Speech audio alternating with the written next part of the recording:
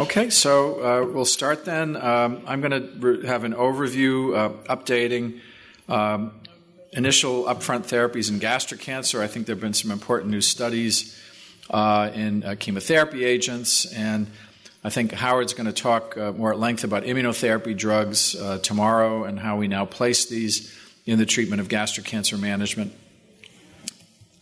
So these are my disclosures. These are largely consultancies and advisory boards. So what I'm going to review today is I'll talk about conventional chemotherapy for first-line treatment, which really in the vast majority of patients should be two-drug therapy. I'll talk about some seminal phase 3 trials, I think, that revisit this question. We'll talk about a new novel cytotoxic agent, which TAS-102 is now available as a third or fourth line agent in advanced gastric cancer. We'll talk about angiogenesis inhibitors and focus more on what's in the context of ongoing trials, DNA damage repair agents. We'll talk about genomics and how genomic studies have potentially clarified targets, and I'll mention a little bit immunotherapy, because I know that Howard's going to spend an entire talk on this tomorrow. Actually, today. Next slide.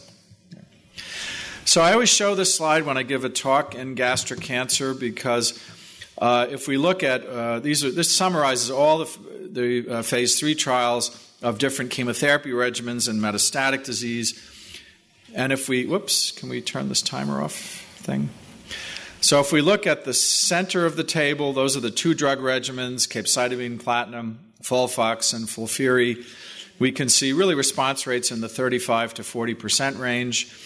The triplet regimens, arguably not much better, 35 to 45%. But key is, if you look at the time on treatment, time to progression, it's the same, 5 to 6 months. Overall survival, it's the same. So 9 to 10 months, not a clear difference across randomized trials for the efficacy of chemotherapy, looking at 2 versus 3 drugs. Does epirubicin add a benefit? We've actually denigrated epirubicin in NCCN guidelines. We recommend against using it based on this and a CLGB trial. This was a French trial that compared FOLFIRI versus ECX, 2 drugs versus 3 drugs.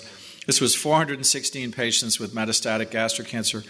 And you can see that the response rates were no different, about 40%. There was no difference in progression-free survival. There was no difference in overall survival.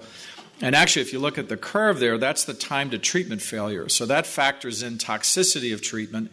And the yellow curve was ECX.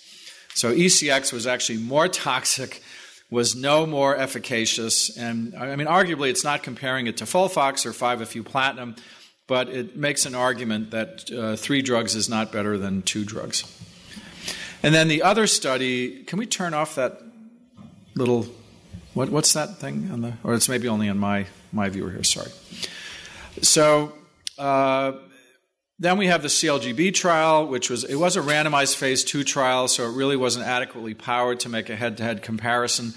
But here we have head-to-head in a phase 2 trial, ECF versus FOLFOX versus a third regimen, irinotecan platinum, which was less efficacious.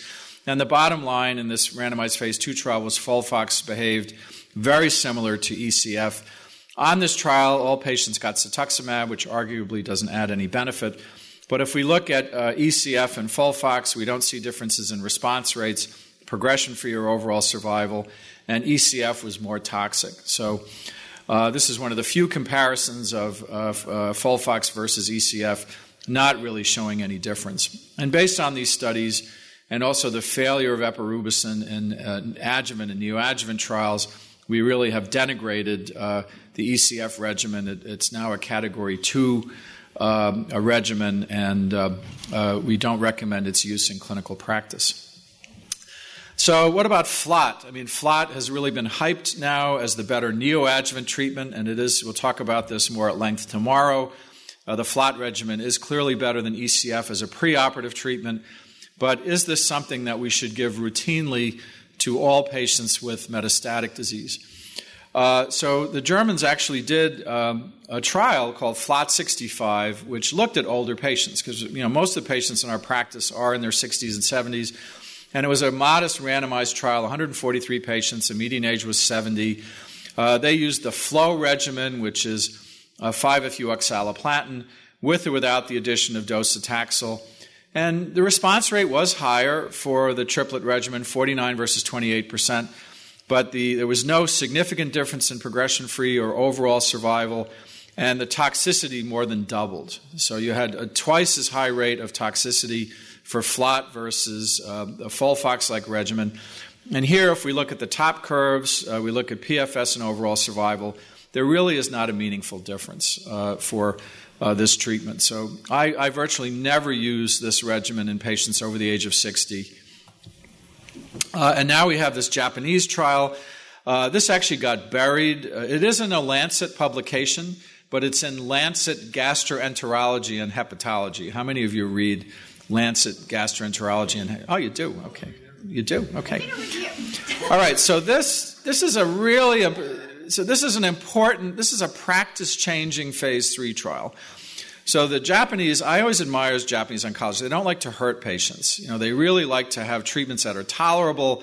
They don't like to hurt patients. They don't ascribe to the philosophy that the more the merrier. And this was a randomized trial in metastatic gastric cancer of their standard, which is S1 cisplatin, with or without docetaxel. And this is over 700 patients. So this is a negative trial. So we really shouldn't really inflict triplet therapy on patients in metastatic disease. There's not a clear survival benefit.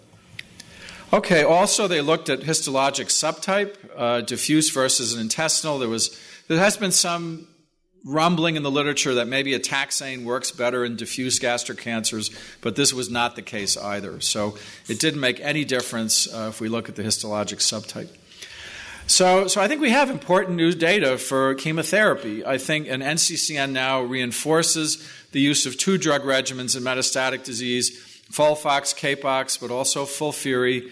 3 drug regimens, adding a taxane. We've got 2 negative trials that don't show a survival benefit for either FLOT or Japanese data. Should anybody get a 3-drug regimen? I usually reserve this for a high functional status, younger patient, but somebody that's really got a high symptom burden. So maybe that few percentage points of a response will make a difference earlier on. And obviously these patients have to be willing to tolerate greater side effects. So what about new drugs? So I borrowed this slide from Kohei Shitara, my colleague from Japan, basically to show you that there's a sea of negative trials. We've highlighted the positive phase 3 trials of targeted agents, so trastuzumab, the ramucirumab trials are positive, and apatinib, and attraction, which is nivolumab in gastric cancer. And now we can add to the list TAS-102. But the vast number of recent randomized trials of new agents in gastric cancer have not improved outcome. So angiogenesis agents, bevacizumab, this was a big disappointment, failed to improve outcome first line with chemotherapy. In the Avogast trial, bevacizumab added to first line chemotherapy. The positive data come from ramucirumab. This targets the VEGFR2 receptor. And ramucirumab in second line treatment, if you look at the 2 survival curves, whether you give ramucirumab as a single agent versus best supportive care or combining it with paclitaxel versus paclitaxel alone, you do get survival benefits for this drug. The real impact on practice is to combine it with paclitaxel. That's now the de facto standard of care. Second line is paclitaxel ramucirumab, which improved overall survival, PFS, and response rates. However, when we tried to move this drug first line on the Rainfall trial, you can see no difference in survival. So this drug really remains an important drug second line, and it really is the standard regimen that we should consider the benchmark. Response rates approaching 30-40%, and a median survival of 9 months, which is respectable. So this is the backbone for second-line drug development. And also, ramucirumab may modulate the tumor microenvironment, impacting on Tregs. It may also have an impact on DNA-damaging agents. So there's a lot of interest in combining ramucirumab with PARP inhibitors or immunotherapy drugs.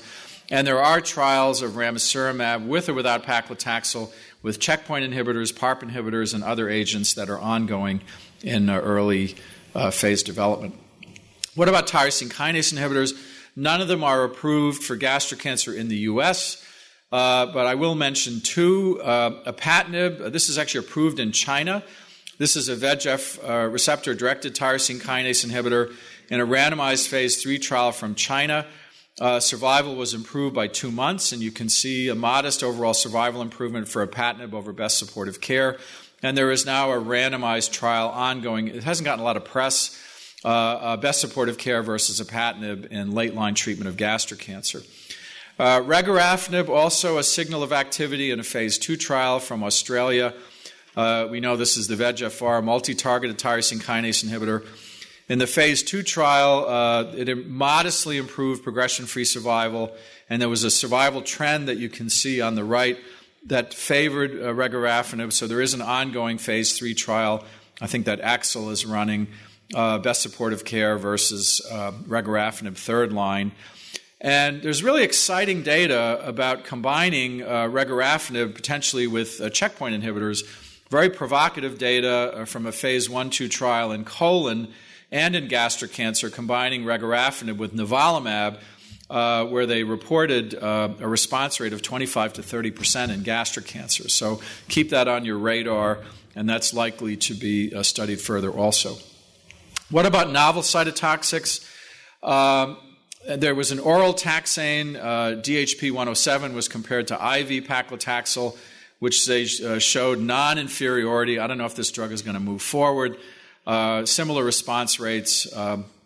And then the other drug, which this actually surprised me at the GI ESMO meeting in July. I hadn't heard anything about this drug. TAS-118 is S1 plus leucovorin. And the SOLAR trial was a head-to-head comparison of TAS-118, so it's S1 leucovorin oxaliplatin versus S1 cisplatin. And this was a positive trial. This had a higher response rate and improvements in overall and progression-free survival. So S1 may finally be dethroned in Japan. They're probably going to have a national day of mourning in Japan. They deify S1 in Japan. It actually got approved based on phase 2 data. So TAS-118 plus oxaliplatin may become the new standard for metastatic gastric cancer in Japan. And then TAS-102, this is the approved drug now in the U.S. We'll debate this versus immunotherapy tomorrow. TAS-102 versus best supportive care third line. TAS-102 combines an oral fluorinated pyrimidine trifluoridine with tipiracil, which facilitates oral bioavailability. And this is the schema of the TAGS trial. This is published in Lancet Oncology. This was a comparison in chemotherapy refractory gastric cancer of TAS-102 versus placebo, all treated with best supportive care. And there was a modest improvement of overall survival from 3.6 to 5.7 months with a hazard ratio of 0.69. And progression-free survival was also modestly improved. There really weren't responses to this drug. It's kind of like in colon cancer. It's a stabilizing agent. Side effects were manageable, and we'll talk about how does this stack up against immunotherapy drugs in late-line treatment. What about DNA-damaging agents, PARP inhibitors? There was a signal from the randomized phase 2 of paclitaxel plus or minus olaparib, where they saw improvement in overall survival, particularly ATM-negative patients. That's the ataxia-telangiectasia protein. If that's missing, you may be more responsive to PARP inhibitors. So then the GOLD trial was performed, a phase 3 trial, paclitaxel with or without olaparib. There's an argument that the olaparib was underdosed in this trial, 100 milligram BID, and they only had 94 ATM-negative patients enriched. There was no difference in overall survival, even though it trended 6.9 versus 8.8 months, and even a lesser difference in the ATM-negative patients, 12 versus 10 months. And they were looking for a big difference. They were looking for a 5-month difference and arguably they underdosed the drug. But this was a negative trial, and even in a biomarker-selected population. But as I said, there may be the potential for ramucirumab to biomodulate these drugs. So there are ongoing trials in early phase combining PARP inhibitors with ramucirumab, with or without a taxane, and also combining PARP inhibitors with immune checkpoint inhibitors. Stem cell pathways, this is an obituary. I'm not going to spend time on this. Napabucocin, this is a potential a stem cell inhibitor drug. The phase 3 Brighter trial was a randomized trial of paclitaxel with or without napabucocin, and they closed it early due to futility. However, there still is an interest in this drug. Napabucocin may potentially target beta-catenin. This is involved in T-cell infiltration, and there's an interest still in looking at this drug in combination with checkpoint inhibitors. MMP9, this is another obituary. This is the matrix metalloproteinase inhibitor. Data were presented at the U.S. GI Symposium back in January. The phase 1 trial looked encouraging. They had a 57% response rate when you combine this with Folfox.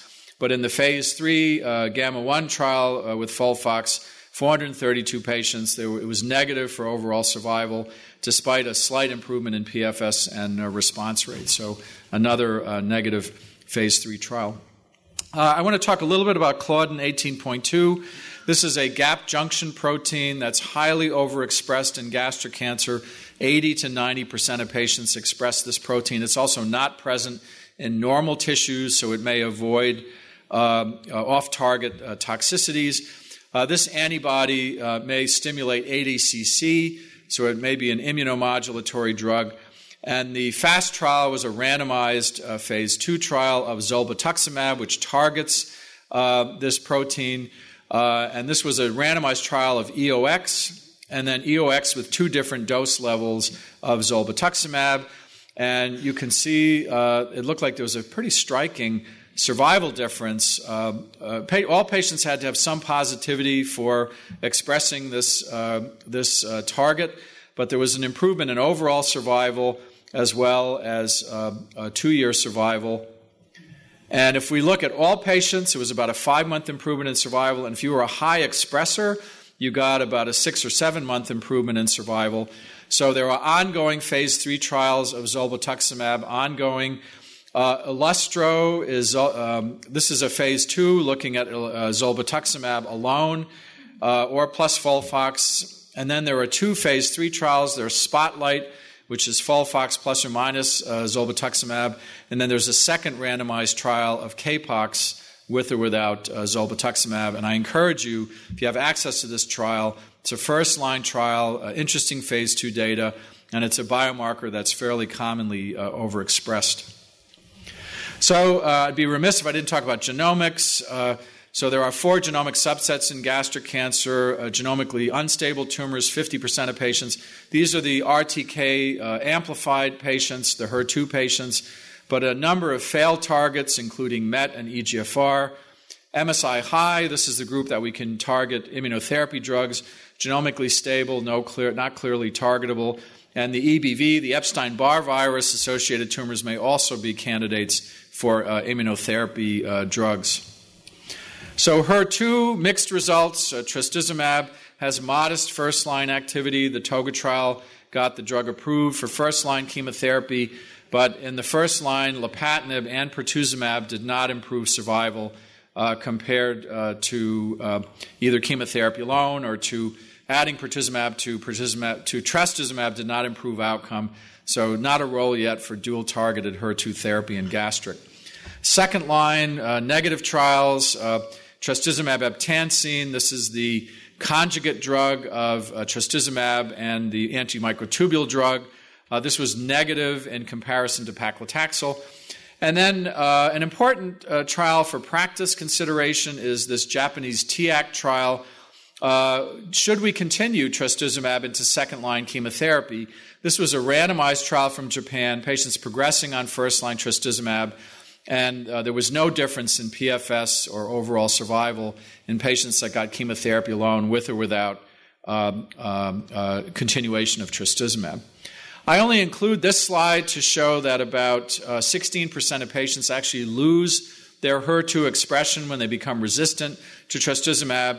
And here from Memorial, we've got paired biopsies of patients pre-trastuzumab and post-trastuzumab. And on the right, you can see acquisition of all these mutations and genetic abnormalities in trastuzumab-resistant patients.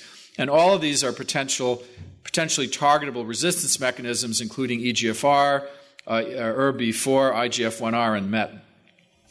FGF, it's a work in progress. I'll just mention the ongoing randomized trial of bemarituzumab, which is the FGFR targeting antibody. There's an ongoing trial in FGFR overexpressing patients called the FIGHTER trial, FOLFOX with or without bemarituzumab. Then there are these interesting bispecific antibodies, margetuximab. This is a conjugate of trastuzumab and an antibody that may recruit NK cells and ADCC. And there's provocative data combining this with pembrolizumab. One drug that really has legs is DS8201. This is a conjugate of trastuzumab and a topo-1 inhibitor. In second-line trastuzumab-resistant patients, they reported a 43% response rate. So there's an ongoing randomized trial of this drug. And I'll mention briefly CEA, TCB. This is a pretty toxic antibody. Maybe Neil will talk about this. Some deaths with this, combining this with atezolizumab. It may work, but it's pretty toxic. Nivolumab, Howard's going to talk about this. The randomized trial got the drug approved in Japan. Keynote 59 is the large expansion cohort, phase 2. Keynote 61, this is chemotherapy versus paclitaxel, which did not show superiority. So I'm not going to get into the immunotherapy drugs because I know Howard's going to talk about it, but just to summarize, if we look at novel and recent data in metastatic gastric cancer, they reinforce that 2 drugs is the standard of care, particularly the Japanese trial. Angiogenesis agents, ramucirumab is the standard of care with paclitaxel, and tyrosine kinase inhibitors are in development. We now have a new drug, TAS-102, approved in refractory disease. Genomics, we hope, will identify targetable subpopulations which currently are limited to HER2 and MSI-high and EBV patients. Second-line use of HER2-targeted agents has failed. There's a list here of negative agents, PARP and MP9. FGF is an ongoing story. IMAB 362, I encourage you to put patients on these trials. And the immunotherapy question, Howard will address. Thanks very much.